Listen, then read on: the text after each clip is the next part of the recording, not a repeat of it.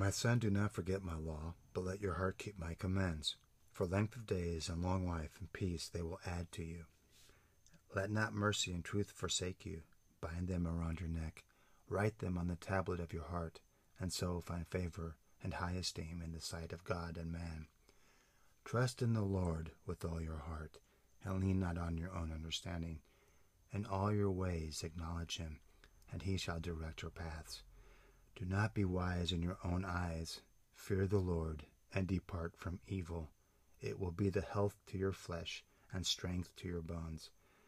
Honor the Lord with your possessions, and with the firstfruits of all your increase. So your barns will be filled with plenty, and your vats will overflow with new wine. My son, do not despise the chastening of the Lord, nor detest his correction.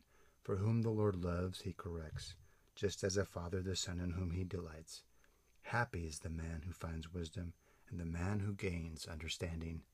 For her proceeds are better than the profits of silver, and her gain than fine gold. She is more precious than rubies, and all the things you may desire cannot compare with her. Length of days is in her right hand, in her left hand riches and honor.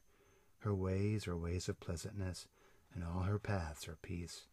She is a tree of life to those who take hold of her, and happy are all who retain her. The Lord by wisdom founded the earth. By understanding he established the heavens. By his knowledge the depths were broken up. The clouds dropped down the dew. My son, let them not depart from your eyes.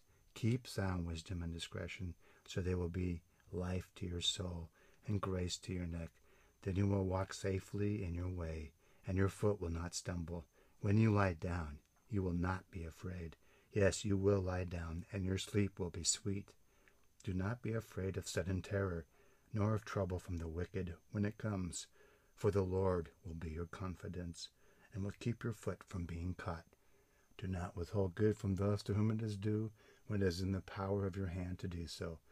Do not say to your neighbor, go and come back, and tomorrow I will give it, when you have it with you. Do not devise evil against your neighbor, for he dwells by you for safety's sake. Do not strive with a man without cause, if he has done you no harm. Do not envy the oppressor, and choose none of his ways, for the perverse person is an abomination to the Lord, but his secret counsel is with the upright. The curse of the Lord is on the house of the wicked, but he blesses the home of the just. Surely he scorns the scornful, but gives grace to the humble. The wise shall inherit glory, but shame shall be the legacy of fools.